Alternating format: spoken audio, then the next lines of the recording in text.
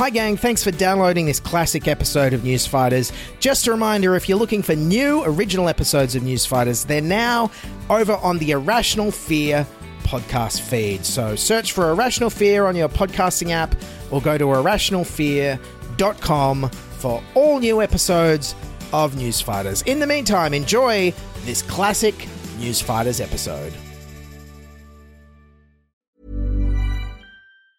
Ryan Reynolds here from Mint Mobile.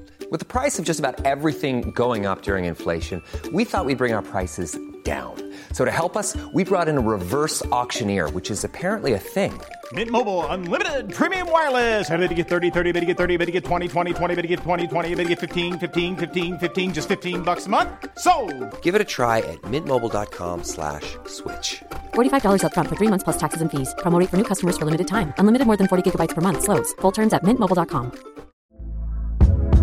Hey there, it's Michelle Norris. I'm host of a podcast called Your Mama's Kitchen. When I travel, I'm usually looking for a way to find a taste of home when I'm not at home. And one of the things I love to do when I am at home is entertain. And Airbnb allows me to do that. When I was in California recently, I rented a house that had a great kitchen. And when we were sitting around the table, we were all thinking, we're in someone else's house. Someone could be in all of our homes as well. If you have a home, but you're not always at home, you have an Airbnb. Your home might be worth more than you think. Find out how much at airbnb.com/host. Sans Pants Radio, Australia's most cowardly podcast network. This is Newsfighters, where we fight the news so you don't have to. With Dylan Behan. Yes, hello fighters. Welcome to the Newsfighters podcast, where we usually recap the week in Australian news, politics and media with me, Dylan Bain. I'm off on holidays this week, but I thought I'd replay some stuff that you may have missed. Stick around because later on I'm interviewing Tom Ballard from last January, where we talked about his current Melbourne Comedy Festival show, We Are All In This, which is on at the Melbourne Town Hall until April 18th, and then on in Sydney, May 7th and 8th. So go along and check it out and support Tom. But first up, I'm replaying a deep dive from February where I recapped Australia's first year of COVID, all the things we got right and all the things we got wrong, and ultimately why we should really be thanking the premiers and not the Prime Minister for getting us through the pandemic so well so far, fingers crossed as always. I'm really proud of it. I hope you enjoy it. We'll be back with a new episode next week about whatever the hell's happened. Until then, enjoy the show, and here is Australia's year in COVID. Okay, now I'm not sure if you've been paying any attention to the news lately, but there's been this thing called the coronavirus. It's been a very big deal. And this week marks a year since it got its official name. The deadly strain that's now responsible for more than 1,100 deaths, mainly in China, has been given an official name: COVID-19. COVID-19.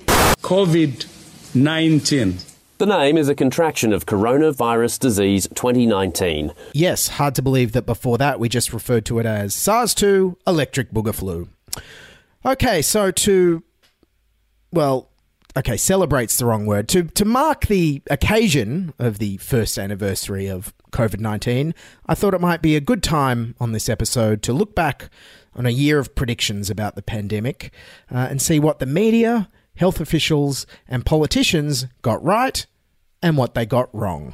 Anyways, let's start by going all the way back to the very beginning.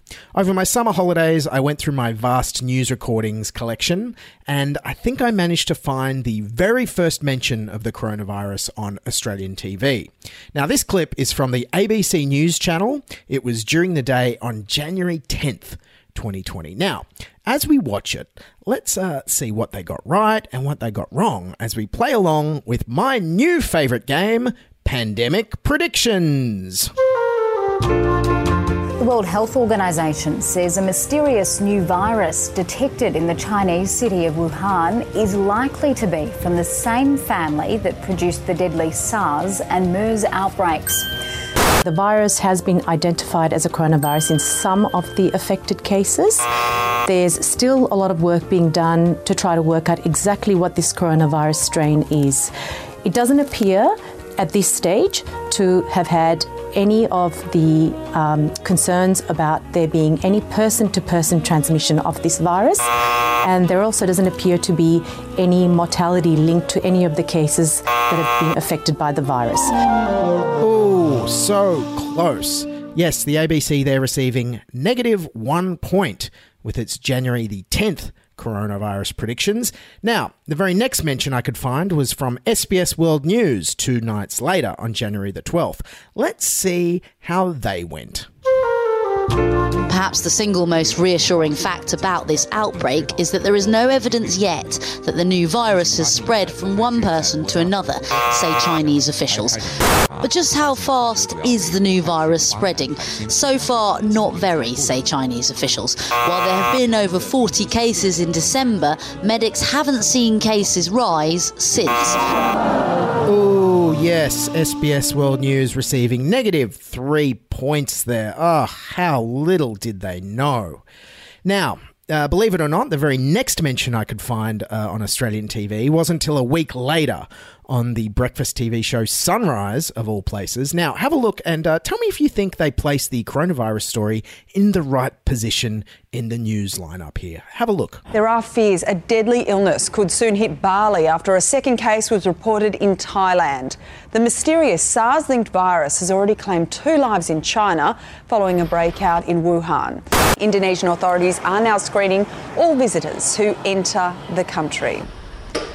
A remarkable video of a toddler riding a hoverboard has sparked fierce debate online. Oh, yes, I would have loved to have been at the Sunrise Rundown meeting that morning. So do you think we should put the kid riding the hoverboard before or after the deadly mystery illness? What do you guys think? Yeah, end on the hoverboard story? Yeah, I agree. Yes, the Sunrise hosts did show some concern, at least, for their holiday plans. Fairly frightening turn of events there, but something we'll be keeping across. I know, just terrifying. Another thing for you and I to be paranoid about, health-wise. I'm not going to lie, I've scrapped Bali off my travel to-do list this year. Add it to the paranoia list. Why do the Sunrise hosts have a paranoia list? Why are they paranoid all the time? Are they just sitting around smoking bongs with Koshi and getting paranoid? Did you see the kid on the hoverboard? Crazy, man. It wasn't long before daily government press conferences made TV celebrities out of our public health officials. They became as big as MasterChef hosts, but with better hygiene practices and less wage scandals. Now, here's one of the first times we saw Chief Medical Officer Dr. Brendan Murphy on our screens. This is on January the 28th. Now, join us and play along as we play Predict the Pandemic with him. The main message that we're trying to give still to the Australian public is that there is no cause for concern in the Australian public. There is no human-to-human transmission of this virus. And it's important to note, because we've had some media about masks today, there is no need for the Australian public to wear masks. The medical advice and the World Health Organisation advice is that complete travel bans are not an effective additional measure. All of the previous experience with these coronaviruses is that people are only infectious when they're symptomatic. Oh, geez. Chief Medical Officer Brendan Murphy there on January the 28th, 2020, getting -5 on Predict the Pandemic. And just imagine if, say, the Chief of the Army was that wrong on the eve of a major battle. Oh, guys, there's no risk of the enemy's bullets killing us. There's no need to wear that bulletproof armour. The guns don't even shoot real bullets.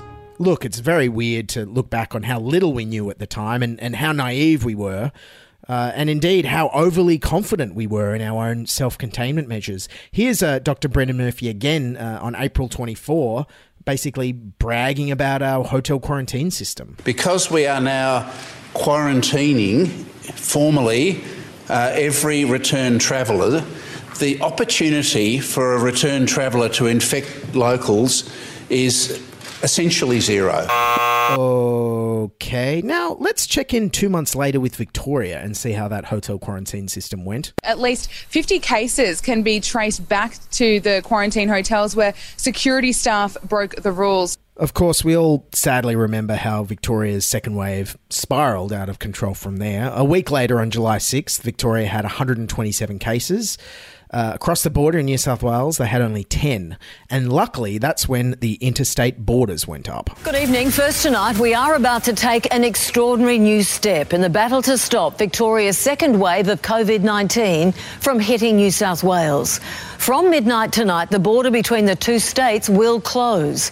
Victorians are now effectively living on an island, cut off from every state and territory in the country. Yeah, I mean, Wodonga really wasn't worth visiting before you needed a permit. Now it was really not on my list. And then, less than a month later, on the 2nd of August, the daily numbers in Victoria had sadly increased fivefold. The state reported 671 new cases overnight. New South Wales recorded another 12 infections. Of course, it seems obvious with hindsight that the closing of the borders is really what stopped the second wave escaping out of Victoria. And luckily, the other states were not subjected to the hundreds of deaths or the 111-day lockdown that Victoria had to endure.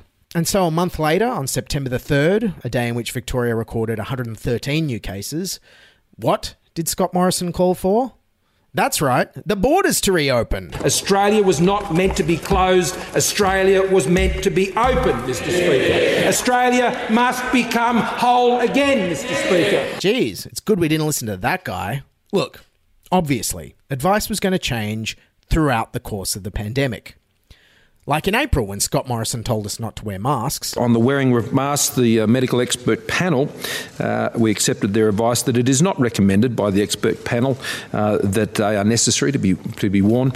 And importantly, it's important to note that the wearing of such a mask does not protect you from infection, but if you are displaying respiratory symptoms, then it is at best a measure that prevents you transferring it to others. Geez, it's good we didn't listen to that guy. That advice was a bit like saying men don't have to wear condoms because there's no chance they'll get pregnant. On the same day he said that, April the 24th, which was when we were still emerging from the first wave, Scott Morrison also decided this was a good time to call for aged care to open up. Aged care homes have been given an ultimatum to relax strict rules against family visitors or be forced to. The PM issuing this warning. We are not going to have these as secret places where people can't access them. They must. And we want to make sure that these facilities are open to their loved ones to be able to go and visit and to continue to go and engage with them. Geez, it's good we didn't listen to that guy. Because you know what was on the news the exact same day? A 96-year-old woman has died at the Newmarch House in Western Sydney, the 5th death at the aged care home. Yeah, that's right. Scott Morrison was calling for aged care homes to be opened up at the exact same time as the Newmarch House outbreak was well on its way to becoming probably the most deadly outbreak in New South Wales, with 19 residents losing their lives, almost a third of New South Wales COVID deaths to date. And it didn't stop there. At the same press conference on April the 24th, Scott Morrison insisted that schools were safe to reopen without social distancing. Which is ironic because I thought the Liberals hated safe schools. In other news, the Prime Minister insists social distancing rules don't apply in school classrooms.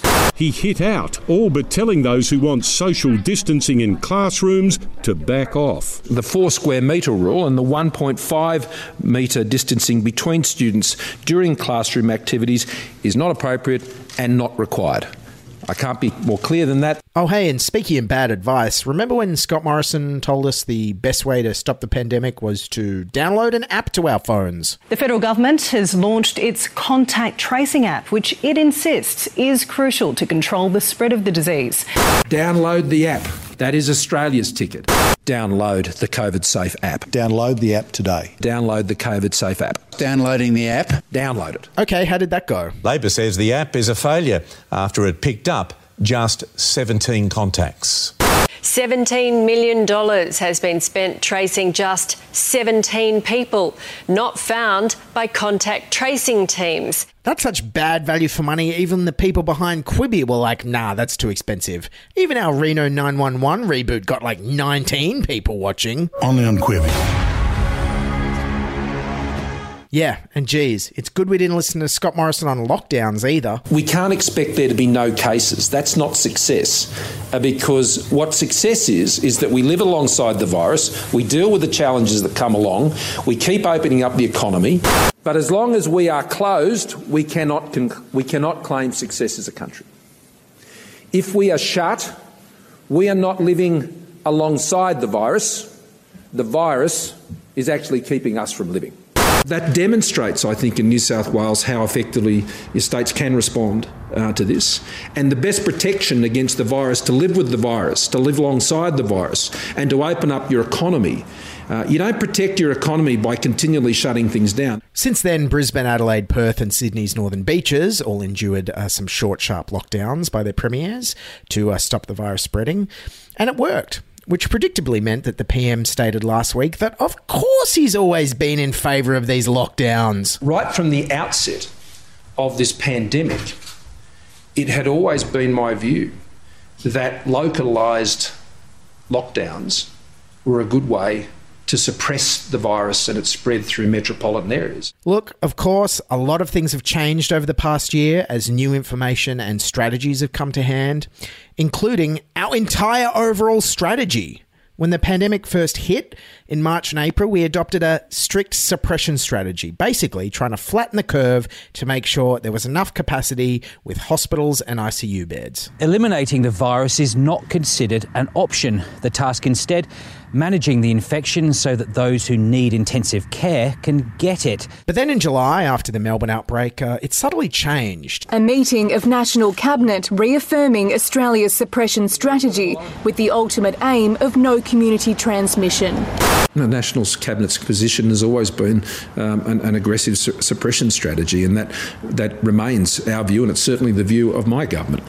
The goal of that is obviously and has always been no community transmission. Now, how this is different from New Zealand's elimination strategy, I'm not sure, but we didn't want it to sound like we were copying New Zealand because God knows we already have enough fights about the ownership of Crowded House, Pavlova and Flat Whites. Elimination doesn't mean zero cases. It means zero tolerance for cases. It means when a case emerges, and it will, we test, we contact trace, we isolate, and we do that every single time with the ambition that when we see COVID, we eliminate it. And look, in my opinion, I'm not a scientist or immunologist, I'm just a hobo with a podcast, but this change of strategy from suppression to basically elimination with a slightly different name has really served Australia well. I mean, look at Canada. They're still going under a suppression strategy, for instance, but they've allowed thousands of cases per day, and it's resulted in over 20,000 deaths, over 20 times the number in Australia, despite them having a very similar population size. And on top of that, the big cities have had to endure painfully long second lockdowns and curfews, resulting in the closure of lots of small businesses. Toronto locked down longer than anywhere else in North America. More than 20,000 Canadians have lost their lives to COVID-19. It's the absolute worst of all worlds. It's like if Justin Bieber and Celine Dion and Nickelback were all touring together. It's the absolute worst thing you can think of. Look, there's no doubt that Australia's response to COVID-19 over the past year is absolutely world-beating and something that we should all be proud of. What success is that we live alongside the virus. Not you. Look, Scott Morrison is going to try and spin it as if it's all his doing and take all the credit for it heading into the next federal election. But ultimately, I think it was more a result of our state premiers taking action. I mean, let's not forget that it was the state premiers that basically shirt-fronted the PM into us having our first national lockdown back in March by leaking their plans to journalists in the middle of the Prime Minister's press conference right before they were due to have a national cabinet meeting. Actually, just received the text message saying we've just broken the news that New South Wales and Victoria are pushing for a total shutdown of all non-essential business, so a statewide lockdown and school closures from Tuesday. It's fair to say that Scott Morrison was completely blindsided by those announcements. We have New South Wales and Victoria pushing behind the scenes. It's hard for the Prime Minister to look like a leader when the states start to go it alone. But ultimately, I think our impressive pandemic response has largely been a result of the state premiers competing against each other for who could have the lowest case numbers in the safest state and happily sledging each other about it the whole time. Interstate rivalries intensify as the relationship between the New South Wales and Queensland premiers hits a new low. We'll just let New South Wales be New South Wales. She is now the victim of a policy that she put in place herself. I just urge the New South Wales government and people in New South Wales to look outside of New South Wales at what other states and territories are doing in order to crush and kill the virus. was kind of like Rugby League State of Origin, except with all the states competing, a few less concussions, but as usual, ignored by the entire world's media. So in conclusion, geez, it's good the state premiers didn't listen to this guy. You don't protect your economy by continually shutting things down. Australia was not meant to be closed. Australia was meant to be open. We can't expect there to be no cases. That's not success.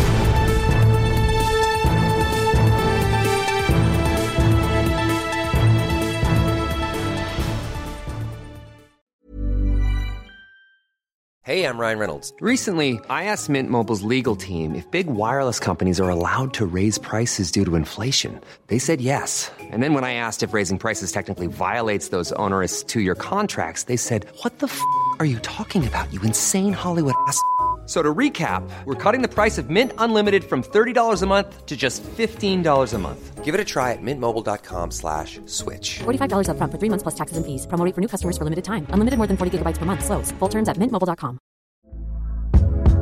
Hey there, it's Michelle Norris. I'm host of a podcast called Your Mama's Kitchen. When I travel, I'm usually looking for a way to find a taste of home when I'm not at home. And one of the things I love to do when I am at home is entertain. And Airbnb allows me to do that. When I was in California recently, I rented a house that had a great kitchen. And when we were sitting around the table, we were all thinking, we're in someone else's house. Someone could be in all of our homes as well. If you have a home, but you're not always at home, you have an Airbnb. Your home might be worth more than you think. Find out how much at airbnb.com/host. There's never been a faster or easier way to start your weight loss journey than with PlushCare. PlushCare accepts most insurance plans and gives you online access to board-certified physicians who can prescribe FDA-approved weight loss medications like Wegovy and Zepbound for those who qualify. Take charge of your health and speak with a board-certified physician about a weight loss plan that's right for you. Get started today at plushcare.com/weight loss. That's plushcare.com/weight loss. plushcare.com/weight loss.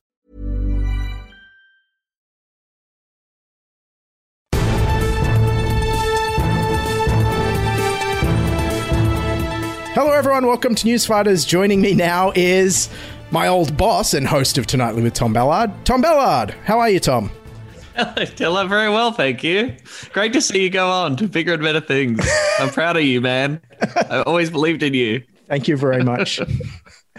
How was your 2020? If we look back, this is the first episode of 2021. How was your 2020, Tom? It was great. I don't really follow the news, so yeah, I just had a great time. Just hanging out with friends and family and eating bats and leaving the house on a regular basis. No, it was generally awful. I was going to move to the UK and become a big star over there and appear on their million panel shows and get a Netflix special and be the next Adam Hills. And so that's all off. Obviously, you know, watching society collapse, watch Bernie Sanders lose, watch a deadly disease kill millions of people. It was bad. I did fall in love, though. I got a really hot boyfriend. Congratulations. Thank you. We spent a lot of time together, so that, you know, it swings and roundabouts, I reckon. That probably evens out. Now, were you locked down, or was because Melbourne? I don't even think you're allowed to have. You had to move in together, didn't you? If you wanted to hang out together, pretty much. Wasn't that the rule? No visitors. There was a period where it wasn't. Yeah, you couldn't. Where there was a fear that we wouldn't be able to leave the house to do that. But then they allowed exemptions for intimate partners. Woohoo! And we were pretty intimate. Was that a conversation? Because I assume you're only allowed to have one, or is Dictator Dan open to polyamory with this? Yeah, it's socialist Victoria, man. Yeah. We're all in a polycule. We're all genderqueer trans uni students fucking each other's brains out. It's great. Yes, we went back and forth towards each other's houses for quite a bit. It really amplified the fast-tracked the relationship very quickly, I guess, being locked down and going through a pandemic. I'd really recommend it to anybody out there. Now, as someone who lived through the Melbourne lockdown, we've just had our own lockdown in Sydney, the Northern Beaches lockdown. Did you? No, I wasn't in it. Was it hard? How'd you go? Were you okay? Well, I was worried about you. All right. People on the Northern Beaches were like, "Oh no, people don't come here. That would be terrible." Yeah, they probably love it. Yeah, they're like a gated community. They fucking love it. Yeah, you're right. I mean, Tony Abbott famously didn't want trains to go to the northern beaches. So like, everyone stay away. Yes, he loves being in his car. Loves it. I have maintained that, coronavirus getting Peter Dutton, Jair Bolsonaro, Donald Trump, Boris Johnson, Elon Musk, Prince Charles, it's the most effective left-wing activists that we've had for a very long time. And getting the northern shore of Sydney, I mean, I think Comrade Corona knows what's up, and it's picking its targets very well. So congrats. And what have you been up to this year during the lockdown? I hear you've been doing a lot of writing. Are we going to have some projects flowering this year in 2021? In theory, if I can finish this goddamn book, I had so much time, Dylan. I managed to get a book deal. I had literally nothing else to do in my life. Still managed to procrastinate, and still desperately trying to meet this deadline to finish my book, which is about the year 2020, COVID, how millennials are screwed over in this country, my entire life, the past 40 years, the neoliberal turn, how capitalism is killing us, and how we all need to be socialists.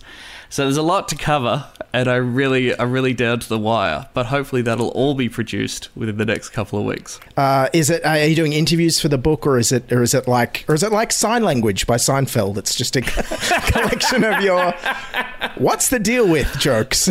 I got that book. I was so disappointed. And he's just released a new one, isn't it? Which is the same shit, isn't it? Isn't he like his fucking set lists? He just hit print on his routine, I think. Yeah. Come on, when are you going to make B-Movie 2, Jerry? We're all hanging out for it. His new book, I heard about it. It sounds bizarre. Anyway. It's all original stuff. I'm trying to sum up and explain my political education over the past 4 years, which really does involve some pretty deep diving research over, the Accord in the 1980s and HEX and superannuation and franking credits. I'm trying to write about all that shit and make it funny. But I'm also talking to lots of different people across the political spectrum and mainly focused on millennials and how young people have been consistently shafted. Particularly, it all comes back inevitably to the Howard years in that period over the turn of the millennium when shit got real. They really pulled up the ladder behind them, the old boomers. So how do you reckon, you probably get asked this a lot, but how do you reckon Tonightly would be covering the pandemic and God, even what happened in America this week? We'd have Greg as Mr. Oily, obviously. That would be he'd be our main character. He'd be in Washington with them. I think Greg would do a good character of him, like dressed up as the Viking guy. I think he'd be very good. Yes, yeah, of course. Man, I hope we'd be better than Seth Meyers. I don't know if you saw Seth Meyers' monologue. Oh, his little 7-minute one, yeah. So they just said, we're not doing jokes, okay? This is such a serious, terrible situation that there is to be no jokes. I mean, the Seth Meyers video was literally labelled, Seth Meyers calls for Donald Trump to be removed. I just thought, comedy. Okay. Tonightly couldn't get away with that. Well, no, not on the ABC. I mean, I'm trying to think, when Eurydice Dixon died, we did make a point to make that very serious at that point, and there must have been one or two other instances where we recorded a serious message. Well, my theory is Americans don't watch enough world news to know how normal this is. Like, they stormed the parliament in Hong Kong last year. This happens around the world all the time. America, welcome to the club. Yes, and I know hypocrisy's dead and pointing it out is pointless, but like these fucking Republican figures who are like, this violence was terrible. It's like, you supported the Iraq War. You killed hundreds of thousands of people. What are you talking about? You love violence. You just don't want it near you. Anyway. What do you think about Trump being banned from Twitter? I think it's stupid. I think it's, really? Or at least, well, it's funny, I guess. If it annoys him, then sure. But the idea that some people are presenting it as some incredible victory and that we've deplatformed the most powerful man in the world who has the nuclear codes, but him not having access to Twitter anymore means that it's like, yeah, man, this is it. Cop that, Donald Trump. I just think that's a little bit silly. Well, personally, I think for everyone's mental health, it's a good thing. I think I'll... But people love it. These same people who are like, he's gone, had been quote tweeting him for 4 years and doing screenshots. And people just constantly, like, you could not move but for Donald Trump tweets. And, True. You know, I don't think it's unreasonable to think that when you have massive media companies with the power to take people off those platforms, because these platforms, like, you know, Twitter, Facebook, and Google particularly, they really are the public square now. It's not like they're private. People say they're private companies with terms of service. It's like, well, they're not though, are they? They're where we all talk and debate, and putting tweets out there is kind of a freedom of speech issue, I think. I know, from a freedom of speech issue. Look, I can't analyse it objectively because I hate Trump and I'm glad he's off Twitter. So, so look, you know, if Mark fucking Ruffalo tweeted, ban Trump to save democracy. Okay, so in order to save democracy, Donald Trump had to be removed from Twitter. And I don't know. That just seems a bit much to me. Oh, I mean, yeah. If it was Bernie Sanders saying "fight the power" or something, you know, what if Bernie got banned? I would be like, this is a crime against freedom of speech. Because it's Trump, I'm like, good stuff. I'm sleeping tonight. He's gone now. Before we go, 2021, is everything just on hold this year? Have you got any gigs or tours coming up, or are you just going to be writing? What's anything to plug for this year, or is everything kind of on hold as it was last year? It's still very TBC. My plan at this stage is to still do a show at the Adelaide Fringe Festival and the Melbourne Comedy Festival, whatever forms they may take. Is Melbourne definitely back? We don't know yet. Who knows? It's happening. It's a very fluid registration process. I don't know where it is. We haven't announced that, but it's on around. Zoom and. Oh no! No, I hope not. Gigs are happening around the place, and gigs are happening. So wherever you can, get out there and support your local comedians, please. They desperately need your laughter and your money. Brilliant. Thanks, Tom. And hopefully Sydney will open up again to live comedy soon, and we'll have some things on up here, and we'll see you up here. Brilliant. Thanks again. Happy New Year. Thanks, Dill. Happy New Year, everybody. Yay. Okay, that's Newsfighters for today. Great to listen back to that old interview with Tom Ballard from January, the week of the Capitol riots when Trump was president. Remember that guy? Oh my goodness. And don't forget to check out Tom Ballard's show, We Are All In This, at the Melbourne and Sydney Comedy Festivals. I'll put the link in the show notes. Join us next week for a brand new episode, but in the meantime, don't forget to follow and subscribe on your podcasting apps or on YouTube, or follow us on Twitter and Facebook. As always, the email is podcast@newsfighters.com, or if you'd like to buy me a coffee at buymeacoffee.com/newsfighters. That's all for now. Keep fighting, and see you next week. This is Newsfighters, where we fight the news so you don't have to. Did you know they make toy smartphones for babies now? What is that? My Little Dick Pic? I don't know.